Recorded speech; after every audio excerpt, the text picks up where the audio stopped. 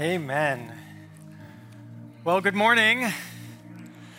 Let's try it again. Let's go. Good morning. All right. It is great to be here. I was down at the retreat yesterday. I had a great time with them, but really happy to be here where the real action is at. Back at the home base, and it's good to be worshiping with all of you.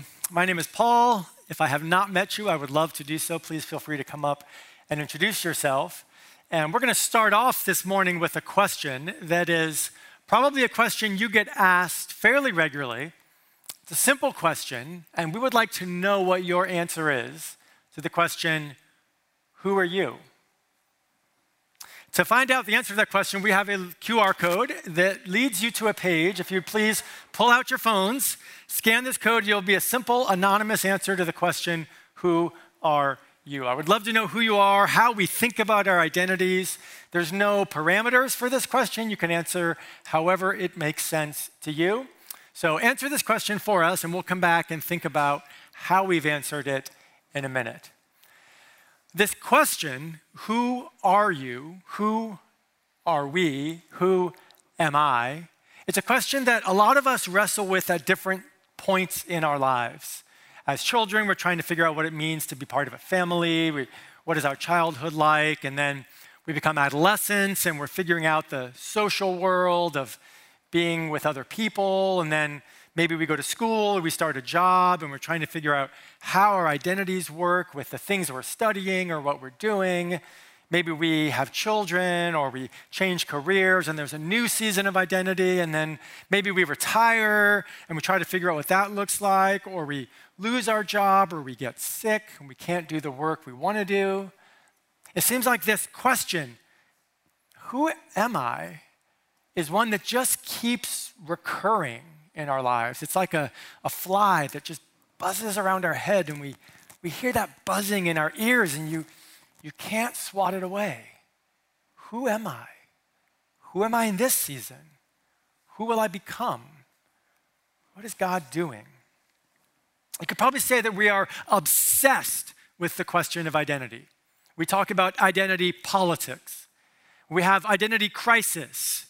We talk about our gender identity or our racial identity or our ethnic identity. We worry about identity theft. Somebody's going to steal our identity. We try to craft our online identity. So much of what we do has to do with figuring out who we are. Well, this morning we're in our third week of a series in the book of Exodus that's going to take most of this academic year with a few breaks for Christmas and Easter, the seasons around there. And this morning we're looking at a passage where identity becomes front and center. The whole book of Exodus tells a story that we've called the journey to freedom. It's about a people that started out oppressed and enslaved, and God managed to free them and transform them into a people that was able to worship and contribute and have a sense of who they are. The passage this morning we're looking at is often referred to as the call of Moses. We meet a man, we see God appear to him and send him on a difficult mission. But as God calls Moses, the question of identity becomes central. What we're going to see is Moses wrestles with his own identity, but in doing so, it brings him to question the identity of God. And what we're going to see about who God is a simple, simple idea that God is. God is. Well, let's see who we are. So let's bring up the results of our survey. So a couple of wives in the room, father, husband, mom, daughter, a young black woman, photographer, Christian who is grateful, educator, sojourner, witness for Christ, violinist, physician, Hmong, American, strict, sojourner, leader, loves, inner, provider. This is great. This is us. This is who we are in this room. And it's not just who we are, but this is how we understand ourselves, whether we choose names or titles or hobbies or relationships with other people. These are the ways that we think about our identities. And what we're going to see in our passage this morning is a man who deeply struggles with his identity. He's not sure who he is. He asks God for help, and the answer that God gives him is something that we might not expect to receive. And it might lead us to believe that perhaps we've been asking the wrong question all along. Let's jump in and look what happens. We're going to start off by encountering Moses, but we actually met him last week. Dan Westman led us through the initial story's 3 vignettes that painted the picture of who Moses was. We first saw his miraculous birth, being saved from Pharaoh's murderous order. And then we saw Moses stand up for his people, his Hebrew people, in the face of the Egyptians. But in the third story, we saw Moses be rejected by the Hebrews, and he fled, running out of Egypt. We talked about these seeds of hope, these little glimmers that something might be changing, and that Moses might be the kind of person who could bring about a transformation. But as the third chapter opens, we might wonder whether somebody forgot to water those seeds, because it's not looking all that hopeful. Listen to verse 1 of chapter 3. Now Moses was keeping the flock of his father-in-law Jethro, the priest of Midian, and he led his flock to the west side of the wilderness and came to Horeb, the mountain of God. We meet Moses far away from Egypt in the land of Midian. Now Moses, we are told, has become a shepherd. And if you remember anything maybe from the story in Genesis, you might remember that the Egyptians hated shepherds. That was the absolute worst, dirtiest, most disgusting job you could do. I was trying to think about a contemporary illustration. It's like being a software engineer, it's like the lowest of the low, right? Nobody wants to do that. So that's how Egyptians thought about shepherds. But Moses has become one.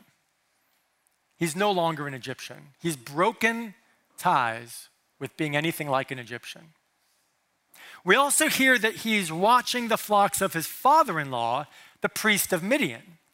Now, the flocks of a Bedouin patriarch are more important than anything else. This is your entire wealth. This is your bank account, it's your investment properties, it's your house, it's everything of value is stored in these sheep and goats. So for Moses' father-in-law to trust him enough to lead his flock far away to the west means that he has assimilated into this Midianite family. He's married a Midianite woman, and he's cast aside any idea of being an Israelite. He's no longer an Egyptian. He's no longer an Israelite. But we also read that he marries a Midianite woman, and he has a son whom he names Gershom. And Moses tells us that he named him Gershom because he considers himself a sojourner there in Midian, which means he doesn't belong. He's a temporary resident. So he's not an Egyptian, he's not an Israelite, he's not even a Midianite. He belongs nowhere. He has a certain ethnic heritage that he's not living out. He was raised as an Egyptian in the court of Pharaoh, but he's not living that way. He's living in Midian, but he doesn't even identify with the place he's living. Moses was a man who didn't know who he was. He had no identity. It's important for us because I think that some of us can relate to that. Some of us moved here from other parts of the country and we still don't feel like we belong. Some of us, our parents emigrated here, and so we have one foot in one culture and one foot in another culture, and we're not quite comfortable in either one. Some of us have families that weren't healthy, or we were adopted, or we've been moved around a lot, and we've never quite felt like we fit. Some of us wrestle with our sexual identities and understanding how we fit into traditional categories. Some of us have a hard time understanding our backgrounds. Some of us just feel like we don't belong for no reason. We look around and always feel like everybody else fits, but I'm somehow different. That's how Moses felt. He was a man without an identity. He's watching these sheep. He goes up to this mountain, and then God shows up. We read that Moses walks up there and he sees a bush that is burning, which would be a completely normal thing in the desert, except for the fact that this bush stayed burning. It didn't stop. It wasn't consumed. And this is what happened next. We read this in verses 4 to 6. When the Lord saw that he turned aside to see, that's Moses turning aside to see the bush, God called to him out of the bush, Moses, Moses. And he said, here I am. Then he said, do not come near. Take your sandals off your feet, for the place on which you are standing is holy ground. And he said, I am the God of your father, the God of Abraham, the God of Isaac, and the God of Jacob. And Moses hid his face because he was afraid to look at God. After God was sure that he had Moses' attention, he called out to him. He says, Moses, Moses. The double repetition in Hebrew is a sign of affection or familiarity. God is calling to Moses kindly and gently, warmly inviting him. And Moses responds in a way that echoes throughout the pages of the Old Testament. Here I am. God says, Moses, Moses, and he just says, here I am. This is something that Abraham said when God called him. It's something that Esau said to Isaac, something that Isaac said to Jacob, that Jacob said to an angel, that Joseph said to his father, that Samuel will say later on in the story of the Bible. Over and over again, people show up, God calls to them, and they simply say, here I am. So let me make a suggestion to you. If you ever have a sense in your life that something's happening, maybe you see a bush that's burning, or maybe it's something else, a coincidence, or some sense that God might be trying to get your attention, look at it, pay attention, turn your head. And if you have a sense that God might be calling you, whispering your name, the best thing you can say in response is, here I am. Here I am. It's not complicated. You're not doing a big thing. You're just saying, here I am. What I'm asking you to do is simply to show up. Show up if God calls you. And that might sound simple. It might sound like, oh yeah, kindergarten, present, like we know what we're doing. I've done this before. But actually, I'm convinced that showing up is one of the hardest things for us to do. In reality, we come from a long line of people who have worked hard not to show up, to hide ourselves, to avoid opportunities, to pretend like we didn't hear or look away from the bush that's on fire. If you go back to the early story of the Bible, the first couple, the first man and woman, listen to what they do. This is Genesis 3, verse 8. And they heard the sound of the Lord God walking in the garden in the cool of the day. And the man and his wife said, here I am. Is that how it goes? The correct answer is no. The man and his wife hid themselves from the presence of the Lord God among the trees of the garden. God calls out to them and they hide because they're afraid, or they don't feel worthy, or they're not sure what he's going to say or do. There's 100 reasons to hide. But when God calls our name, we can simply say, here I am. Let's try that. Let's practice. You guys want to practice? All right, let's say it. Here I am. All right? Here I am. One more time. Here I am. When God calls us, that's all we have to say. One last time. Here I am. Now, it turns out for Moses that when he says that to God, God sends him on a mission. And listen to what God does. This is verse 10, where God explains to Moses what he's going to do. Come, I will send you to Pharaoh, that you may bring my people, the children of Israel, out of Egypt.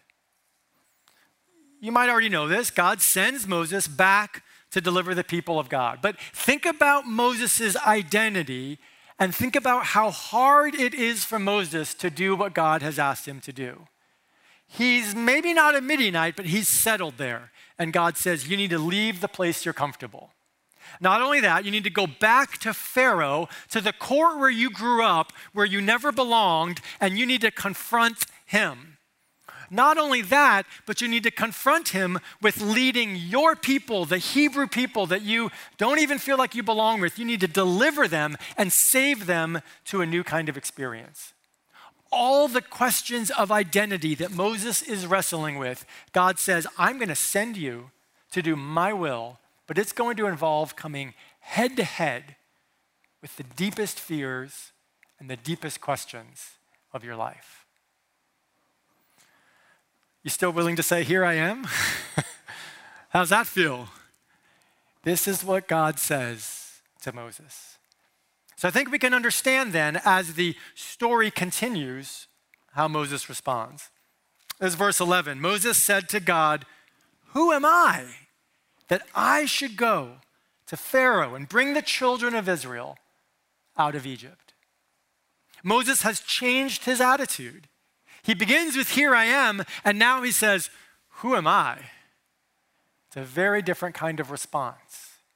But this question, too, is one that rings through the pages of Scripture. David will say it. Solomon will say it. Over and over again, the people of God will ask, who am I to do your will? Let's think about that question that we tend to ask so often ourselves. What is it that we're really looking for when we ask that question? You know, I asked you, who are you? And you gave me a bunch of answers. And yet still, many of us feel like there's something unanswered within us when we think about our identity. We want something to satiate this desire to feel secure in ourselves or confident in who we are or something. But what is it? What answer is going to make us feel better? What are we really looking for? Listen to this observation from an article in Psychology Today. They say, people who ask this question are typically struggling with their identity and searching for a core sense of themselves. The irony is that the more you seek to identify who you are, the more fragile you are likely to feel about yourself. This is bad news for a lot of us. The more we ask this question, who am I, the less confident we'll feel about ourselves. The more we're obsessed with solving the riddle of our identity, the less progress we will make in doing so. So what do we do then? How do we figure out who we are? How do we solve this question that burns within us? This is how God answered Moses. Verse 12. He said, but I will be with you, and this shall be the sign for you that I have sent you. When you have brought the people out of Egypt, you shall serve God on this mountain.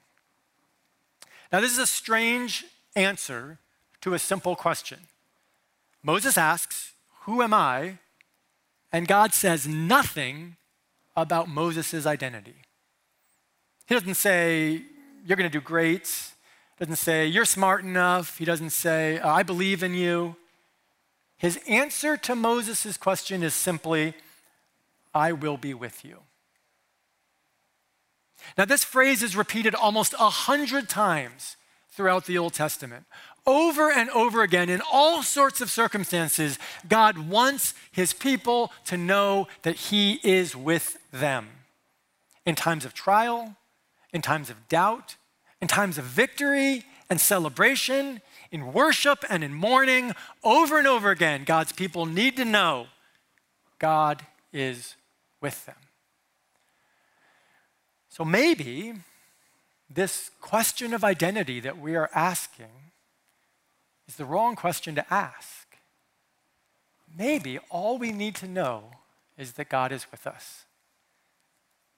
Could it be that simple? Could that be what we're really searching for? A sense of God's presence in our lives?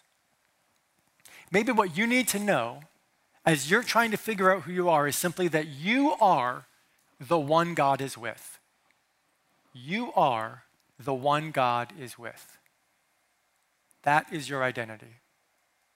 And so maybe as you're wrestling with your identity, as you're trying to figure out where you're going to go to college, you need to know wherever you go, you are the one God is with.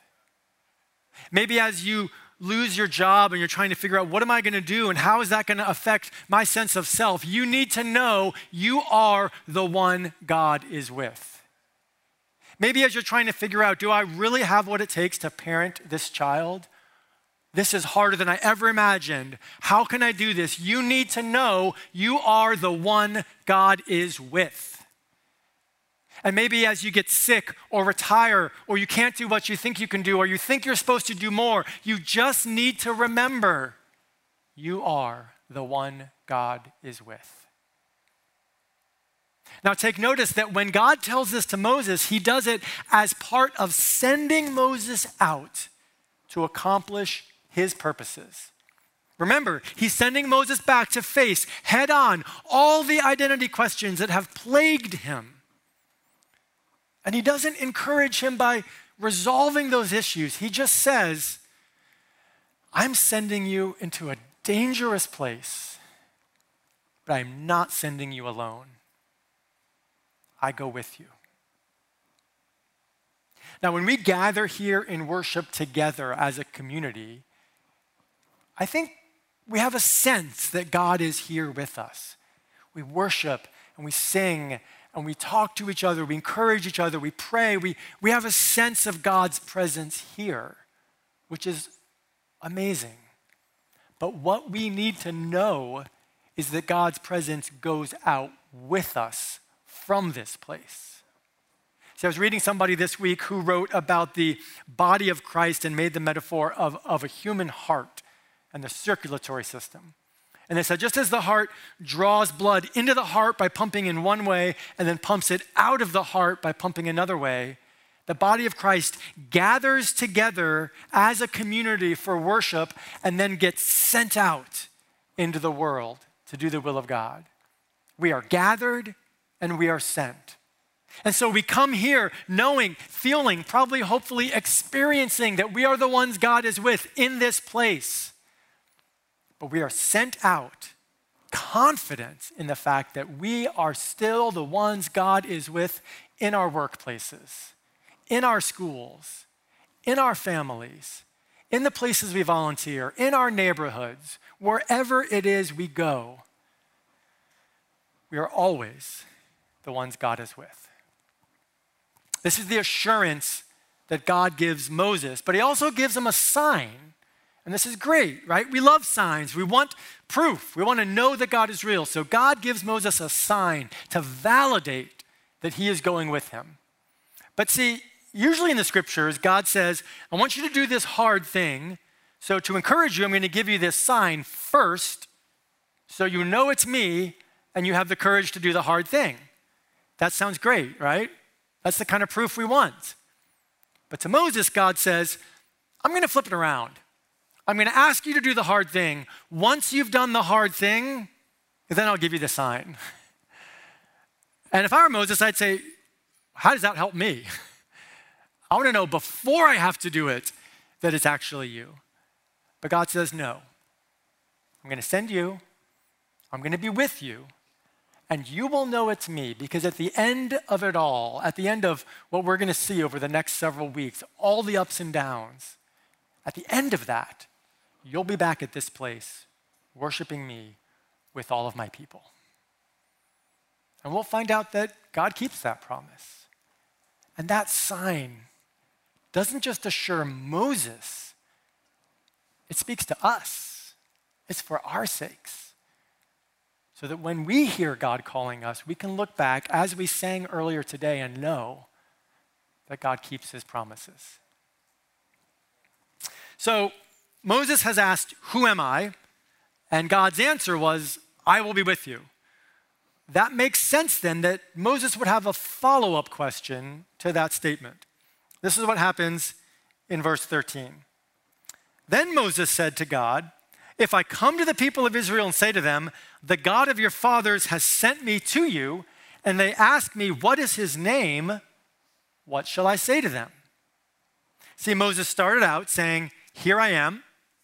And then he figured out what God wanted to do. So he said, "Who am I?" And God said, "I will be with you." So now Moses says, "Okay, but who are you?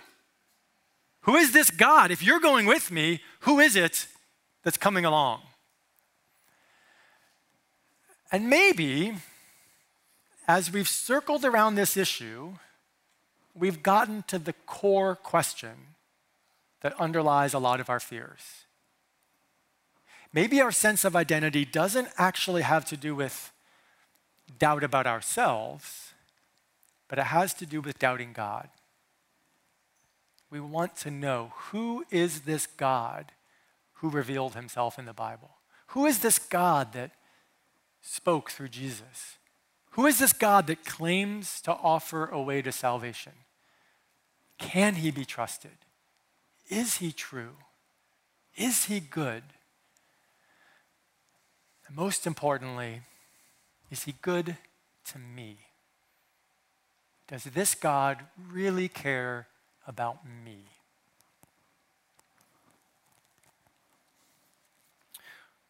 Well, listen to the answer that God gives.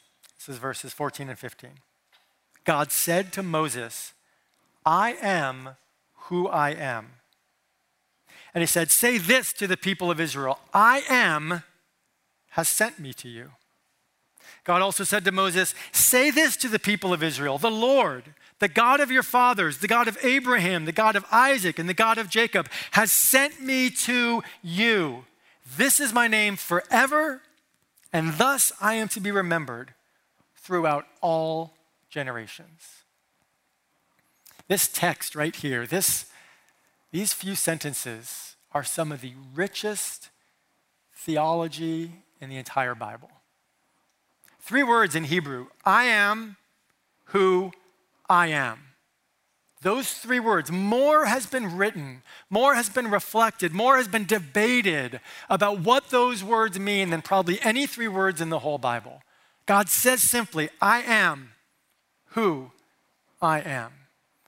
And in those words, we get a picture of God. A.W. Tozer says this: "What comes into our minds when we think about God is the most important thing about us." And God says, "I am who I am." Martin Heidegger was a philosopher in the 1950s. He claimed that the principal question of philosophy is this: why is there something rather than nothing? Why does anything exist at all? Why, not just why are we here, why is anything here? And this answer from God addresses that question head on. God simply says, in the most basic way possible, "I am." God is. When we boil it all away, when we strip away all the questions, all the doubts, all the controversies, the most fundamental thing about God is simply that he exists. God is. And because of that, because of God's existence, he forms the basis for everything else that exists in the world. Because God is, we are. Because God is, the world is. Because God is, everything we see, touch, taste, and smell is. His existence grounds our entire reality. Now, we all have moments where we where we question God, where we doubt him, and we've all asked this question, does God exist? But think about that question from God's perspective. The irony of us, whose very existence relies on his existence, wondering whether he exists at all. It's like me saying, I wonder if this floor is real or if I'm just floating here. But the floor is the only reason why I'm able to even ask about the existence of the floor. God simply is. Now that means so many things for us. We could spend weeks unpacking that, but I want to unpack a few ideas. And the first one is just to say that what that means for us is that we can be with God. Be with God. Now I want to highlight that word be because I mean it in a technical sense. Not just, hey, go be with God, have a great day, but have your being, your existence, your entire reality with God. Be in the deepest part of who you are with God. The presence of God is your being.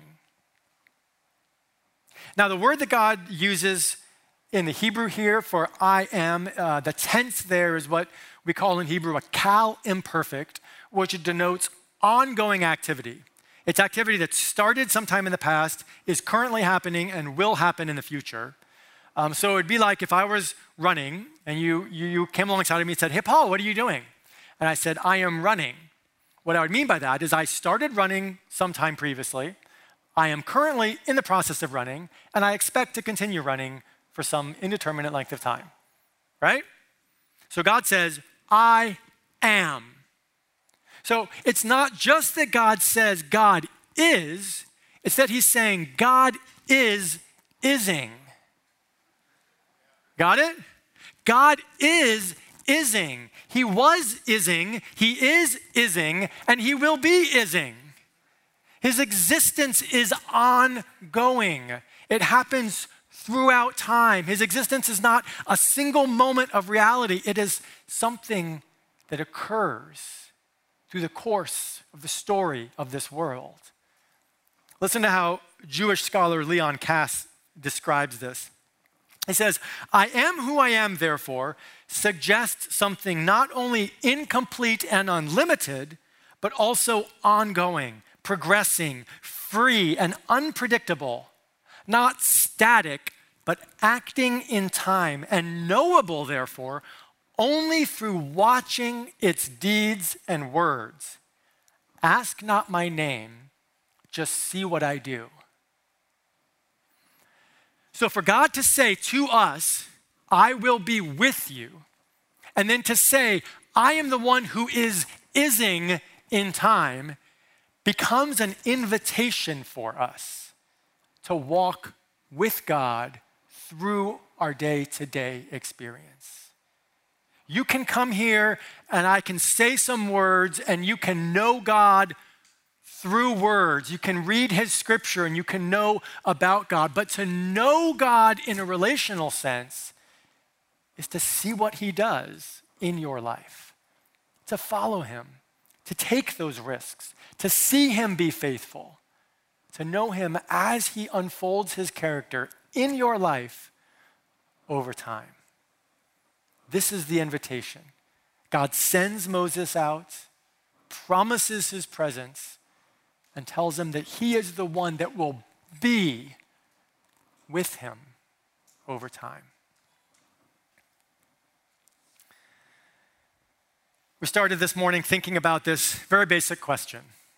Who are you? And you gave me lots of different answers that ranged from relationships and names and identities and occupations and characteristics. And we've talked a lot about how this question of identity can haunt us and bother us in various seasons throughout our life. And yet, we've also seen that the one thing that's constant is the presence of God. That if we have followed Jesus, that if we have aligned ourselves with him and accepted his salvation in our life, God is always with us, and that never changes. As the chapter wraps up, God gives Moses a little preview of what's to come. We already know that it was going to be hard, but this is what God says at the end of the chapter. Verse 19, he says, "But I know that the king of Egypt will not let you go unless compelled by a mighty hand." And what we're going to find out is that it just so happens that God's hand is somewhat mighty. That God will stretch out his hand. That he will compel Pharaoh. That he will ensure Moses is successful in the task that he calls him to do. And because it is God and his presence with Moses, this mission that Moses is on will be successful. I'd like to invite the worship band to come back up, and we're going to wrap up our time with another song of worship. What I want us to do as we sing and as we reflect is just to remember that our identity is grounded in the character of God. That God does call us to do hard things, that he will send us out from here. But that who we are has way more to do with who he is and what he has promised us than the kinds of questions that typically plague our doubts and our fears and our questions of who we are. Let's pray. Father, we are so grateful that you are who you are.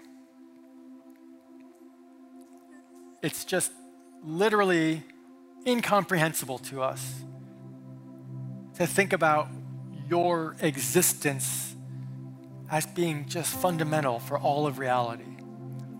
And somehow we find ourselves within that, going about our lives and wondering who we are.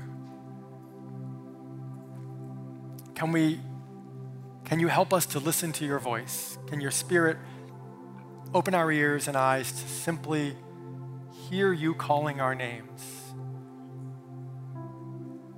Give us the confidence and the faith to trust in your presence in our lives, to walk with you through time, to see how you take care of us, to see how you accomplish your purposes, to see how you love us and love the world. God, we just don't have words to express how grateful we are for who you are, but we love you. In the name of Jesus we pray, amen. Church, I want to invite you to stand as we respond to that word.